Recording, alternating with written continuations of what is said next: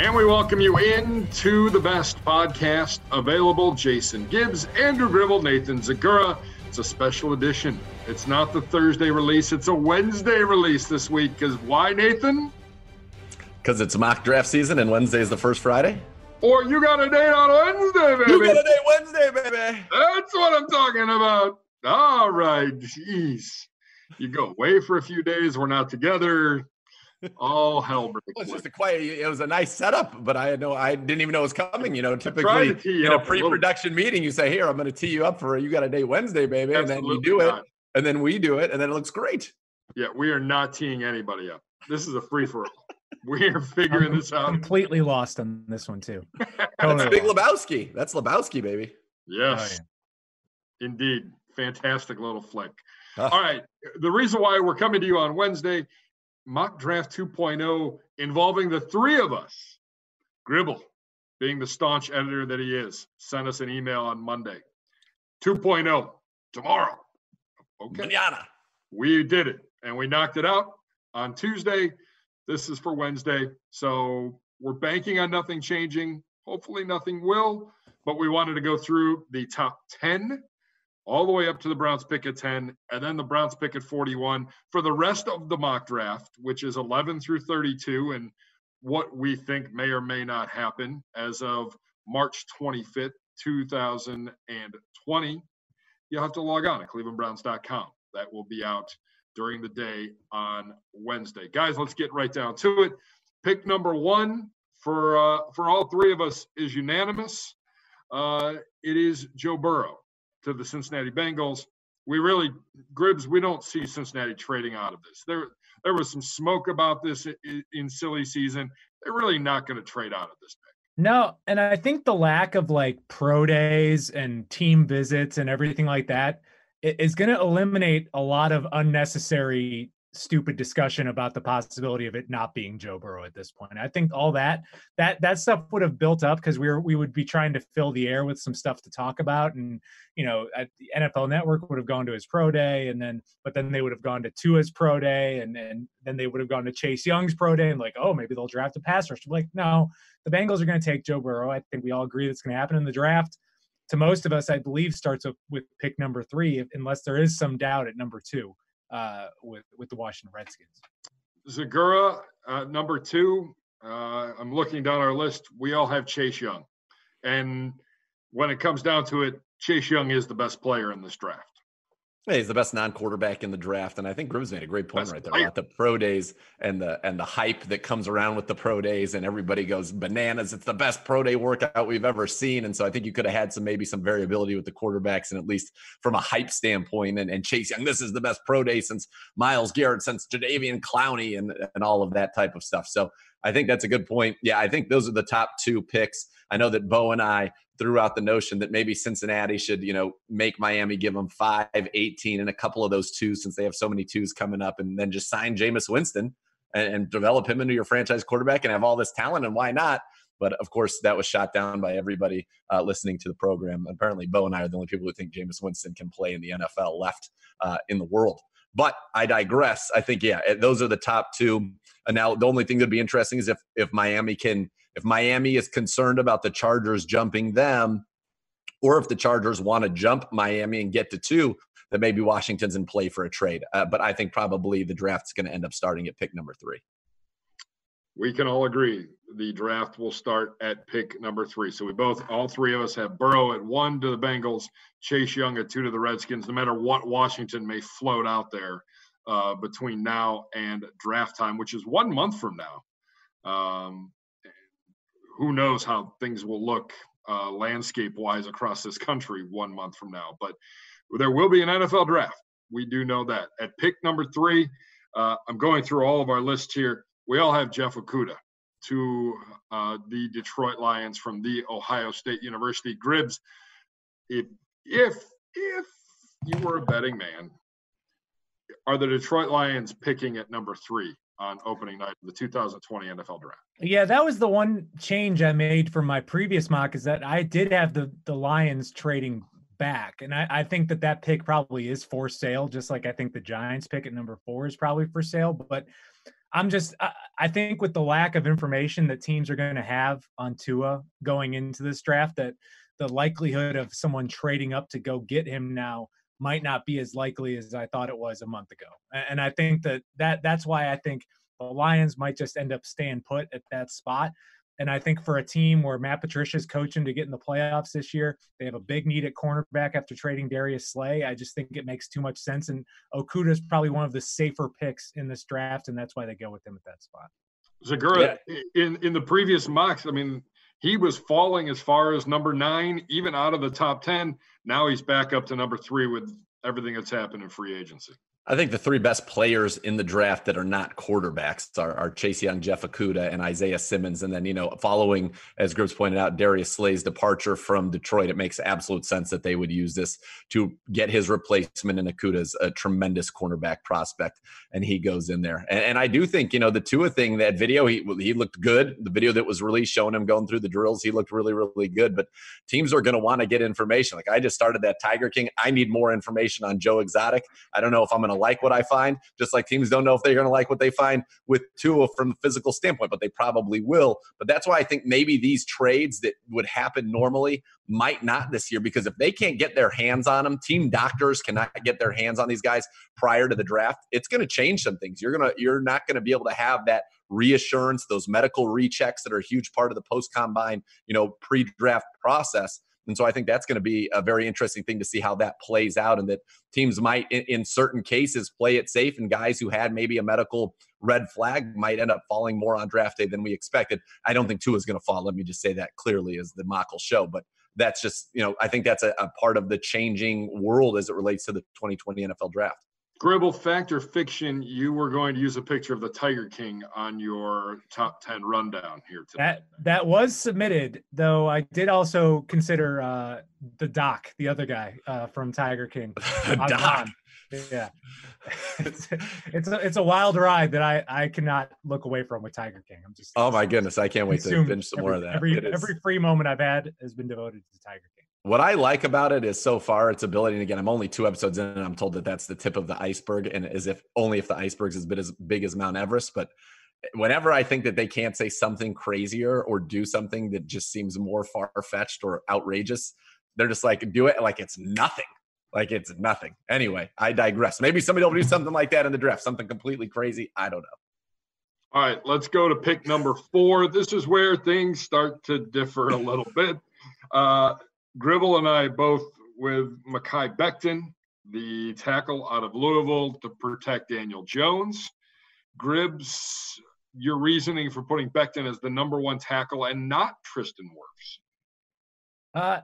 It's not a personal preference. I'm just trying to get in Dave Gettleman's head. And I think he's a guy that likes the big hog molly kind of guy. And I think that this is the biggest, meanest physical specimen at the tackle position. And I think that that's going to be hard for him to resist at that spot. I mean, the Giants were all sorts of bad last year. And I think the most disappointing thing was, even though you had the Saquon Barkley injury, their offense just wasn't very good. And I think that it should have been better. And I don't know if you plug in Isaiah Simmons on that team that you're going to feel any better about that team next year. I just think that if you shore up the offensive line, maybe you open up for a big comeback season for Saquon Barkley, and he can kind of carry your offense and at least just make that team more presentable next year.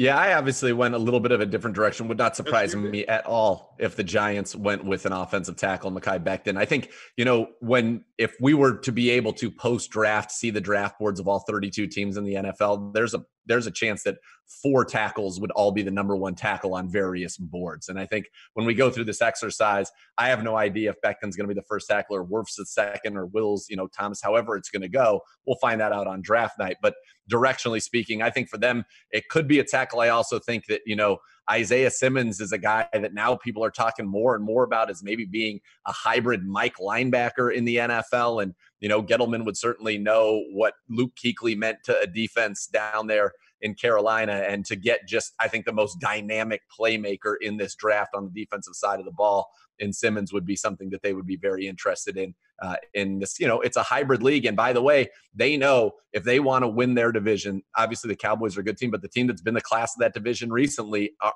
the Eagles. And you need to have guys on your team that can match up with not only Zach Ertz, but Zach Ertz and Dallas Goedert when they go to those 2 tight end sets that really were the staple of their offense last year.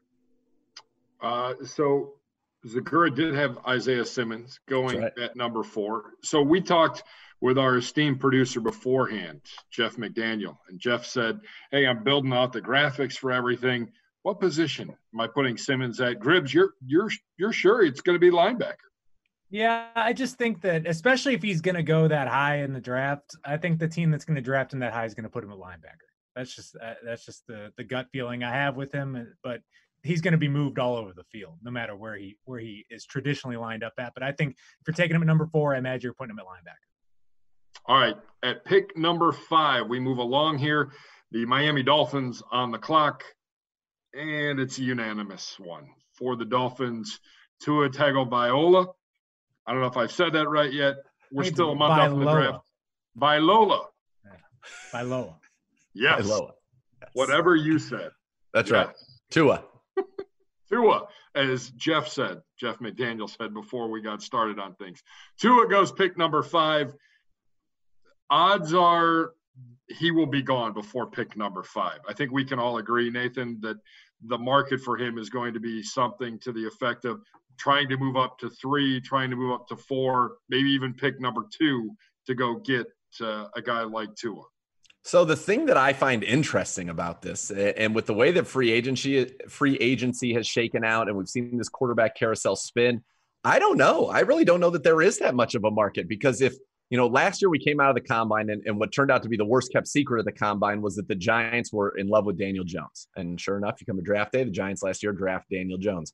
I thought this year's version of that was that the Chargers love Justin Herbert, are just in love with him. They want him. So who's moving for Tua? Who's coming up that would want to get ahead of the Miami Dolphins for Tua? And Indianapolis has Rivers, but they got rid of their first round pick, which would have been 13. They would have been a team that you thought maybe could have tried to make a move up. But, you look at it, who's going to do it? The Panthers are committed to Teddy Bridgewater. You've got the Cardinals have Kyler.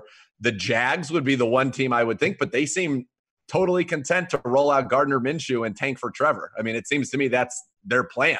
So I don't know who that other team is. And if you're to believe all the people coming out of Denver, Ben Albright, when we had him on our show, they're happy with Drew Lock there. They're not looking to draft a quarterback early. So Gribbs, I would ask you, who's the team that's going to make that move to jump into, above number 5 to go ahead of the Chargers or the Dolphins, or if it is the Chargers? Yeah, I don't think I have an answer to that. And I think that to me is like thinking that I've kept putting Tua in this spot that I think he's going to go to the Dolphins, but I'm already like pre-backpedaling from this pick, because if there's one player that I could see falling out of the top 10, it might be Tua. Because let's go back in our own personal history and remember all of the things that the Browns did in their examination of the quarterbacks before going into the 2018 draft. You bring them all to the building. You have them there all day. You have them going over the whiteboard. You have them just doing everything. You've done months of meetings talking about all these quarterbacks. And on top of that, you did a lot of medical checks. And that is the big one that the Dolphins are not really going to have. And they're really, this whole pre-draft experience is a once in a lifetime thing. And they're going to go into this pick. If they make this pick with Tua, I just wonder how good they're going to feel about it. Like how assured they're going to feel about it because of the injury. And that's why I could see it happening. I'm just not ready to put it on paper yet that it's going to happen. But there was just so much process that went into the Browns taking Baker Mayfield in 2018 that this whole process has been thrown off. And I do wonder, and all you know about Tua is like how amazing of a person he is. He's not getting the same opportunity to go in those buildings and wow every single member of that organization. I mean, so it's just going to be so interesting to see. And we talked about the draft starting at 3. I mean, to me, the draft starts wherever Tua gets picked, because I'm fascinated by that. Even though at this point I would still pick the Dolphins to take it. Maybe it's a good thing there's not a green room this year. I think he's going to go. I think they'll take him. And if he starts falling, it would be so Belichick to just jump up there and grab him, and then he ends up being great. And they go from great. Let me stress this: he is incredibly good. And if he was healthy, we would be talking about Joe Burrow versus Tua right now. But the health thing is, there's been lesser injuries that have spooked teams about players before. I think if the Dolphins having 3 1s makes them feel that even if one of their 1s is a red shirt, they still got 2 1s this year, So I still think that he goes 5. We'll see. All right. We move on to pick number 6, the Chargers. And again, we're all in consensus. It's Justin Herbert, the quarterback out of Oregon. Here's a guy that, would it surprise you, Gribble, if Miami took Herbert over Tua? It wouldn't, but I think that would be even more of a risk because they're still not going through the same pre-draft process that they're usually going through with getting all these quarterbacks. And I'll mention another storyline that is probably lost to everything that's going on before the draft is I feel like we're missing out on at least 3 days of Jordan Love buzz that we would have been getting had this been a normal draft season. I think that all the networks would have been at Utah State's pro day for the first time ever, and then we would have gotten all the thoughts of does Jordan Love go number 5? Does he get that high in the draft? But I'm just not ready to go there yet. And I think that Herbert was a really good player, and the Chargers need a quarterback more than any team in the league right now. So they better be taking one. What's interesting for me going through this was how difficult a time I had placing Jordan Love. And I believe in my first version of this, he was a top 10 pick because there was all that hype coming out of the combine about him. And you had more quarterback needy teams, obviously, before free agency and all the movement around. And I thought that, maybe a team like Carolina could do it or Jacksonville could do it, but Jacksonville seems completely committed to going with Gardner Minshew. So I had a tough time placing him just anywhere in the top 32. And I've seen some recent mocks from the experts and the analysts where he's fallen now completely out of the first round, which is a stunning development from what it was before. And I ended up putting him in the first round, I think, at number 23 to the Patriots. But I have no idea if that's a fit for them or if that's what they were looking for. But this is a guy that, coming out of the combine was considered a top 10 guy who absolutely would wow in a pro day setting because of his unbelievable athleticism and probably would end up with a lot of what I would call Josh Allen level hype coming out of that. And instead, now you wonder, with just the way that the quarterback landscape is, where's he going to go? And I think that's a fascinating development that's happened without any football being played and kind of because there are no made-for-TV spectacles to showcase these guys going forward. Yeah, there's no throwing against a broom this year. Right, yeah, no broom chasing. Yeah, no broom chasing whatsoever. All right, we move on to pick number 7, the Carolina Panthers on the clock. Team with a lot of needs, maybe not handled things the best way with some of these guys leaving the building here recently, especially with Cam Newton. I'm not sure they handled their business well in terms of that. At pick number 7, a lot of needs. It definitely appears from all 3 of us they go defense. However, Zagura, at pick number 7, you have the Panthers going defensive tackle Derek Brown out of Auburn. What was the thought process on that? Well, I thought he was probably at this point with Okudah and Simmons both gone, the best player on the board. And so I think they're looking and Rule is looking to bring in good players. He's a guy that can become a disruptive pass rusher from the interior. That's a Carolina, and obviously an older regime, though, that was built on being tough up front in the middle of that defense. And they've lost Luke Kuechly from the middle of that defense. And so bringing in somebody obviously at another level closer to the quarterback on the front, I think would be a good thing. It was just a matter of, at this point, he was the best guy there. They don't need a receiver. I was thinking receiver potentially to help Teddy Bridgewater out. But now that they have assigned Robbie Anderson, they're going to have Robbie Anderson and DJ Moore and Curtis Samuel. They're good there. There isn't a tight end in this draft that's worthy of going to this spot. So I figured let's just give them the best player available on defense. And that's what I did. Gribbs, if there's another position that you could see Carolina addressing on night 1 at pick number 7, which one would it be? I mean, they're clearly not trying to win this year. So I think any position is one that they could address. I think they're going to just try to take the best player. And I think that's why I have Isaiah Simmons going to them, because I think they just need good players. And I think that they're playing for 2021 and beyond. And I think that you just need foundational cornerstone players. And I think Simmons' upside is just so huge that if he falls to that point, they would run to the podium, I think, to get him. If I had a tackle going 4 like you guys did and Simmons not going to the Lions, but now that with Slay on it seems to make sense that they would go with Okudah, but I would have done the same thing. I think Isaiah Simmons would have been the pick there, especially losing Kuechly and knowing that they want to get a playmaker in the middle of that defense. Are the Panthers, in your opinion, possibly open for business in terms of moving down if someone wants to move up to go get Isaiah Simmons? I mean, I think they would probably take him. Gribbs, go ahead. I'm sorry. Yeah, they're rebuilding. So any type of asset acquisition is always on the table. Segura? Yeah, I think if Simmons was there, I think that they would think he is that prodigious of a talent, but I think they will be open, and you have to wonder who's willing to move up and for what. Does somebody want to get in front of the Browns for a tackle and get in front of the Cardinals? Because I think it's likely now that the Arizona Cardinals take a tackle as well. It's tough to see because there's so many receivers. I don't know that somebody would move up for one of these great receivers. And you're through really, if Simmons is on the board there, he's the last, I think, what we would all consider great player or great potential prospect in this draft. Brown would be the next one on the list. So, yeah, somebody could move up. I don't know who it would be, but certainly somebody could do it. Maybe the Jets will want to do it. Maybe the Jets want to get Isaiah Simmons and give him to a Greg and see what he can do in that defense.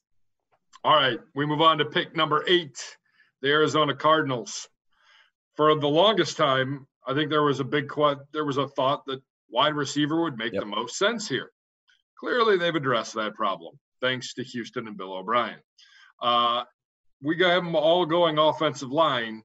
Zagura, you have them taking Becton. Wills, Gribble, you have them taking Wills, and I have them taking Tristan Wirfs from Iowa. Gribble, we'll start with you. The thought of Wills going to Arizona. I think he's the best tackle in the draft, and I think for them, they just re-signed DJ Humphries, who is a left tackle but probably could play right, and then Wills has all of his experience at right tackle but could play left. So you just get someone that fits the best, and I think Wills makes them better on offense. If you're the Cardinals, just go all in on offense. Protect your quarterback, become this proficient, huge offensive team, and I just think that would be one of the last pieces they need to really get it going. Nathan, the reasoning and the thought into Becton being your top tackle off the board. Just he's massive, and I think of Cliff Kingsbury, and I think of the fact that they run 4 receivers a lot, which means you need your 5 guys to occupy a lot of space, and I decided you put him on an island, and he's a massive man, and it just gives Kyler Murray, a big guy in front of him to help protect him. Again, like I said earlier, and I truly believe this, I think if you got all 32 teams' draft boards, there would be 4 tackles listed number 1 on various teams' boards. So I have no clue what it's going to go or how it's going to go. I think it's pretty safe to say right now, though, that you can probably pencil the Cardinals in for an offensive tackle at pick 8. Yeah, I don't think there's any question. Things have changed now. The free agency or the first week of free agencies in the rearview mirror. Tackle is a big, big need. You got to keep Kyler Murray upright if you're the Arizona Cardinals. All right, at pick number 9, Jacksonville is on the clock.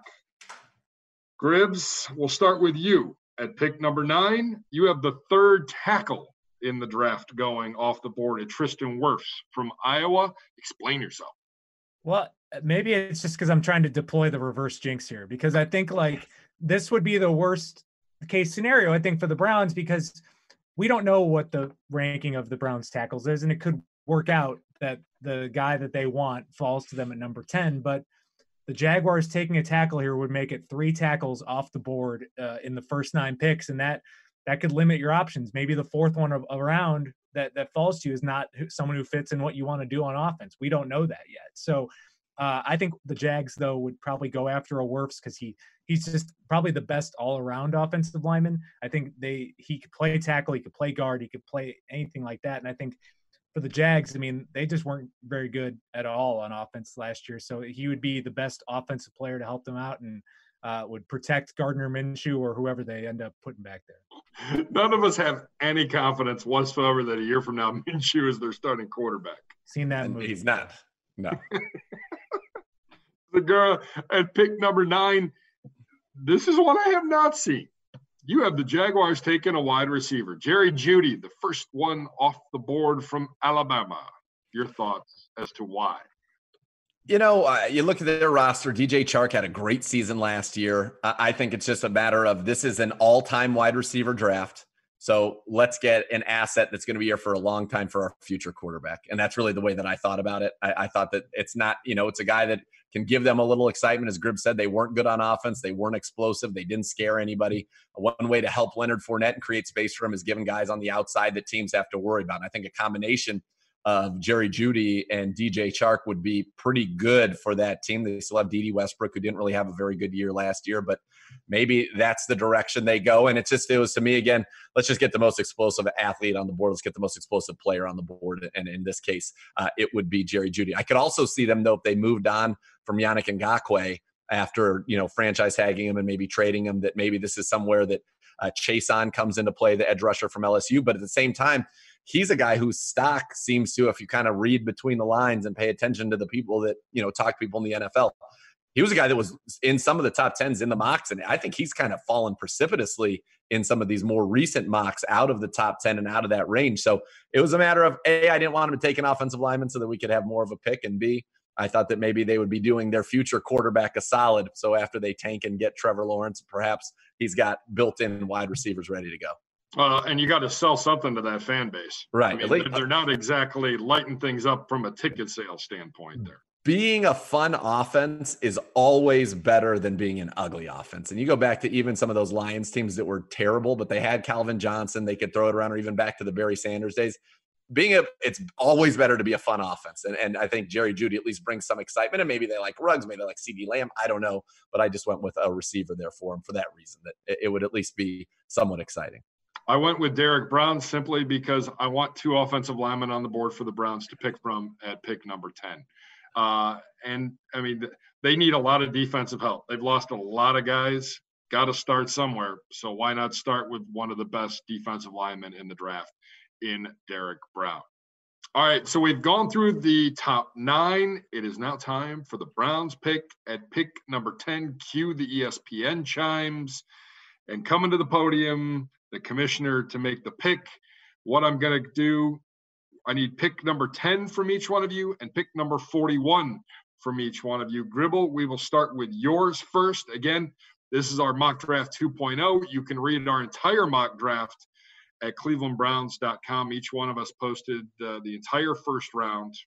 Should be interesting. Look forward to getting made fun of. And then we also had our first pick of the second round. Gribble, at pick number 10, you have the Browns taking Andrew Thomas, the tackle out of Georgia. Let's start with that. Obviously, the position of need, and the Browns getting one of those 4 main offensive tackles in this draft. Yeah, and I think it could still be a really good fit for the Browns. I mean, this is the guy who, if you're looking at these 4 offensive tackles that we're picking in the first round or in the top 10, he's had the best college career. I mean, he's been the best performing tackle on one of the best teams and one of the best offenses in college football. I think he's a really good prototypical left tackle, has been recognized as a talented player ever since high school, as a 5-star recruit.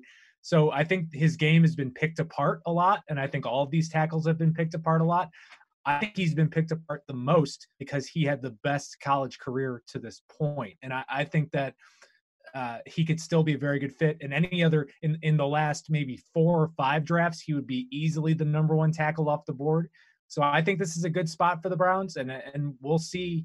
Just it like Nathan said, I think every building is different. Every team has these guys ranked differently. And with the moves we've seen made by Kevin Stefanski and Andrew Berry, they have a specific skill set they're looking from all these guys. So it really is going to depend on that. Well, and I think you take a look at it in your mock draft, it's the 4th tackle off the board. It's literally what, if you're the Browns, you hope is the worst case scenario, and the fact that there's still 1 tackle on the board out of the big 4. Yeah, and then if the 4th guy isn't your guy, then you might move back, because then I imagine there's a couple of these tackles that we're not talking about that the Browns like a lot more than and other teams like a lot more than we even realize right now. Like guys like a Josh Jones, Austin Jackson, Ezra Cleveland, those guys could be ranked way higher inside buildings than they are on, mock draft roundups on clevelandbrowns.com right now. Good point. However, I might disagree with that. Yeah. At pick number 41 in the second round, you've got the edge out of Alabama, Terrell Lewis, a pretty solid football player who had a pretty good career in a position of need for the Cleveland Browns. Yeah, and that's what played into it. My logic with that, I think the pass rusher, even after free agency, and obviously free agency isn't done yet. Maybe you could add some more players at that position moving forward. But I think that it's a mix of need with pass rusher. I also like the belief in skill sets and traits, and I think Terrell Lewis, had he stayed healthy in college, would have been easily a first round pick. But he missed a lot of multiple seasons in college. But he had a strong 2019 season. So the big question mark on him is injuries. Can he stay healthy? But when he's healthy, he has all of the skill sets, traits, athleticism that you want out of that pass rusher position that could be intriguing to Andrew Berry, especially potentially getting a value pick in the second round with him. All right, Zagura, we move on to your mock at pick number 10. We'll start there. Tristan Wirfs, only the second tackle off of your board. The Iowa offensive tackle to the Browns at pick number 10. Yeah, he wowed at the combine. Unbelievable athlete. And one of the things you're looking for in this wide zone scheme is a big-time athlete. And I think Tristan Wirfs proved that at the combine. Do I think we will be picking a 10 getting the second tackle? Possibly. Could it be the fourth tackle? Possibly. Could it be the third tackle? Possibly. I think it's going to be somewhere in that range. At least one will go, and as many as three will go before. And like I said, at the combine, we talked to a lot of people who know offensive lines very well and got strong cases for all four of those guys to be the top guys. And as Gribbs mentioned later on, somebody told me Austin Jackson is the best pure wide zone tackle in this draft. So there are a lot of varying opinions here, but I have the Browns going with Wirfs. Again, it's going to be up to Andrew Berry and Kevin Stefanski and that board that they've put together. And hopefully the Browns are able to get the guy they consider to be the top tackle in this draft when they pick at 10. I think you look at everything that's been done on the offensive side of the ball, and there's really one piece left, and that is left tackle. I know that the organization feels a lot better about right guard than maybe the outside does in terms of Wyatt Teller and Drew Forbes, and I think Bill Callahan thinks he can mold them into darn good right guards. So that's really the last piece. You've got your two receivers, you've got your two tight ends, you got your two backs, you got your fullback, you got your quarterback, you got your left guard, you got your center, you got your right guard, you got your right tackle. That's it, left tackle. And then all of a sudden, this thing is complete. Yeah. And pick number 41, your guy, you're staying on the train, buddy. The Gross Matos. Yetur Gross-Matos. I am hoping that he's there. I think that it's possible he will go as early as the first round, just to make that clear. But he's a guy that the Browns could benefit from everything that's happened. Wasn't able to run at the combine. Pro days, as we know, are no more. And so maybe teams are a little bit, skeptical about his athletic ability. I think he would have tested off the charts. And I think the Browns have an opportunity to get a real steal there. And I think defensively, you mentioned Gribbs in free agency. We haven't addressed defensive end. There still is the notion of Olivier Vernon at $15.5 million. And do the Browns, do they want to pay that? That could end up freed up cap space that could go somewhere else if they decide, take a defensive end in the second round to get a long-term, running buddy for Myles Garrett. So I think we saw last year the defensive end and depth is critically important. I think Chad Thomas, has yet to be what maybe the team thought he would be when they drafted him early in the third round. I think he's got some flashes as a rotational guy, but what you need is that bookend defensive end. And I think it's no coincidence that Gribbs and I both went D-end here, because if you had to go through the season with the safeties that you have in the room right now, I think you could. Andrew Sendejo is a very good veteran who's been around the league, certainly familiar with our staff. Carl Joseph, I think, is a guy who could end up being a real steal. First-round talent if he can stay healthy. Redwine showed enough last year that you feel good about him as your kind of third safety, and then JT Hassel. So maybe you add one more person in that room, but the biggest need to me right now on defense, outside of getting a big-time linebacker or at least a veteran linebacker in there, is to get that edge of the future alongside Myles Garrett. And so that's why I use some pretty important draft real estate here to do just that. All right. At pick number 10, I had Andrew Thomas. Again, just taking a look at the tackle situation, he's the third guy off the board. And I felt like, as much as I like Wills, the whole transition, right tackle, left tackle, I think he can make it. I don't think it'll be a problem. I'm probably overthinking it, but I like Andrew Thomas blocking for his college buddy in our backfield. Kind of like that little combination. At pick 41, I bucked the trend. I know we need an edge rusher. I know we need a linebacker. I had like 3 or 4 guys picked out. I don't think any of them are going to be there by the time we pick at 41, including this guy. But I had to pick somebody, so I went with Antoine Winfield Jr., the safety out of Minnesota. I think that we do need a couple guys back there to help out and be ready to go in case one of these one-year contracts doesn't play out. And then you're back to square one of trying to fill the void. You got to start paying guys.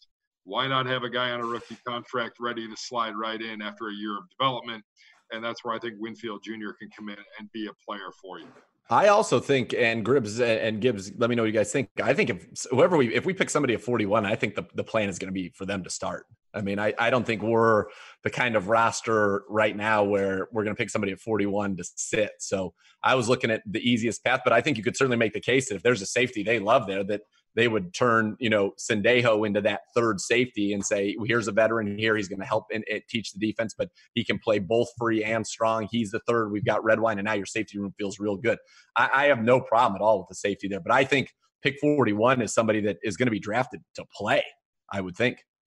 Yeah, I mean, the Browns got Greedy Williams a few picks later last year, and he was plug and play right away. So you know the talent that you can get at that spot. The reason why I went away from safety, it was just I feel like I've been through enough free agency classes over and over again where it just seems like there's always safeties. They're always available seemingly in free agency. You saw what the Browns did adding a couple of them here. There aren't always pass rushers. And when there are pass rushers, they end up either going for a ton of money or sitting on the market for a long time because they need a ton of money. So I think that if you can get one of these valuable positions at 41, you jump on it. I would think that the position of need up there with pass rush is probably still linebacker, but just not a player that really makes sense at that spot in the draft. All right, before we wrap up here, and again, you can check out all our complete mock draft 2.0 first round picks 1 through 32 online at clevelandbrowns.com. What was the biggest challenge in putting together mock draft 2.0? Gribbs, we'll start with you. I would just say figuring out I just have no idea what the Lions are going to do. And I think I made a compelling case for Jeff Okudah, but I mean, I could see them drafting 5 different players at that spot. And I think that all of that comes down to how it's going to affect the Browns at number 10. And I think if we're trying to get really crazy here, I think Okudah and Isaiah Simmons are the 2 players that I would see the Browns taking if they're available over an offensive tackle. Those are the 2 guys out there that I would think that where you really have to start questioning, are we getting the best available player if we're taking an offensive tackle? Segura? I think the hardest part for me was now with all this crazy quarterback carousel spinning, as I said earlier, was trying to find a place for Jordan Love and trying to get him into the first round, trying to figure out, with the Niners, with that trade, losing Emmanuel Sanders, did they want to fill the defensive tackle role at 13 because the receiver is so deep, or did they want to take a receiver at 13 and then take the defensive tackle later on where maybe it makes more sense? And I ultimately went with them taking Henry Ruggs at 13. And you think about adding him into that offense would be pretty spectacular. So, yeah, for me, it was really just Jordan Love, a guy that, we were trying to talk ourselves into the top 9 picks to push some more talent to us. And now it's how do we find a spot for him in the first round? Who's the team that's going to bite? And even thinking through theoretical trades, who's a team that's willing to move up for Tua? And it was hard to come up with one. And then the Gribbs and I, we talked about that earlier. It just seems with so many unknowns and the way it's all going that you can look at teams on paper and say, okay, these are the needs, these are the directions they'll probably go. But even I think there's going to be more variance on draft boards across the league than ever before because of the limited information, the limited interaction. Yes, they get to do a video conference, I think, like this for the 30 visits, but it's not the same. And the whole process is going to be a little different. And I wonder, Gribbs, you made a point about, Andrew Thomas being the best, most productive in college, so probably has the best college tape. And I wonder if this is going to be one of those drafts where teams rely a heck of a lot more on the tape than maybe some of the other things in the past. And it'll be curious to see what the results are and see if that's a trend that get people back to why do we change our ranking so much from when football stops being played to when the draft comes. Well, and as we tape today, there are 3 quarterbacks that should be starting in the NFL that are free agents right now. I mean, I don't know if Dalton is technically a free agent, but he's available. He's not gonna be a Bengal. So right. it's Andy Dalton, Cam Newton, and Jameis Winston. I mean, those guys are available. And if I was the Chargers, I don't know how much they love Justin Herbert, but you want to sell tickets, let's bring Cam to town and let's just try it for a year and just see what happens. I mean, it's the same thing the Colts did. Yeah, I mean, I would give it a shot. I would trust all three of those quarterbacks over a Justin Herbert right now at number 6. Are we really going to believe that the New England Patriots are going to go into this season with Jared Stidham and Brian Hoyer? Are we really? Is that really the situation that we're going to believe is going to happen here? I can tell you who's not going there though, and it's Jameis Winston. So I'm narrowing it down to Cam or Dalton. Dalton makes a lot of sense in terms of similar style, at least to Brady. You dismissing Hoyer in the competition here? I'm not saying dismissing him in the competition. The guy's 1-11 in his last 12 games as a starter. I just don't think that's if you're trying to do Patriot type of things, that quarterback room doesn't scream, we're trying to win the AFC East again. Yeah, but I think we can all agree that tanking is not in Bill Belichick's vocabulary, nor is it in anybody's vocabulary inside that building. But that's why it's so interesting to see, and that's why I can't believe that they actually will go into the season with those quarterbacks. I mean, Andy Dalton seems to make a lot of sense. If they get Andy Dalton, I'm still picking him to win the division right now. Like I think that would be my pick to win the division right now if they get Andy Dalton. Are you warming up to Brady with the Buccaneers though? Yeah, the first time we talked about it, you weren't too sold on it. Are you warming up a little bit, Gribbs? Come on. I wouldn't pick them to make the playoffs today. I just don't think they're making the playoffs. Wow. Even with 7 teams. Wow. No, they're not making the playoffs. I love it. Wow. That is fantastic. Gribbs ending stuff the way he ended last week. Fantastic. Fire, nuking things. Gribbs, Gibbs owes me 2 separate Taco Bell dinners. So I'm willing to put one of my extra Taco Bell dinners on the line right now. Buccaneers making the playoffs in 2020. What say you? I mean, I need to have I need to have a playoff team that I think is going to make the playoffs that you don't think is going to make the playoffs. Then no, this is just about the Buccaneers. We don't need to bring more people in. Let's not muddy the waters. That's fine. I'll stand by that then. Okay. All right. Careful. Segura eats an enormous amount of food, as we both know, Gribble. Yeah, careful. I'm good with that. All right. Mock Draft 2.0 is in the book. He is confident. 2.0 is in the book. You've heard our top 10 picks and the Browns pick at number 41. For the rest, log on to clevelandbrowns.com. Make sure you log on to clevelandbrowns.com as well for this podcast or wherever you get your podcast. Like and subscribe today to the best podcast available. For Andrew Gribble, for Nathan Segura. Thanks to Jeff McDaniel. Thanks to Paul Taylor. Segura needs to go. Taco Tuesday. We're taping this on a Taco Tuesday. No coincidence, Gibby. Not a coincidence. I know. My taco day is on Thursday. All right. Thanks for watching. Thanks for listening to the best podcast available.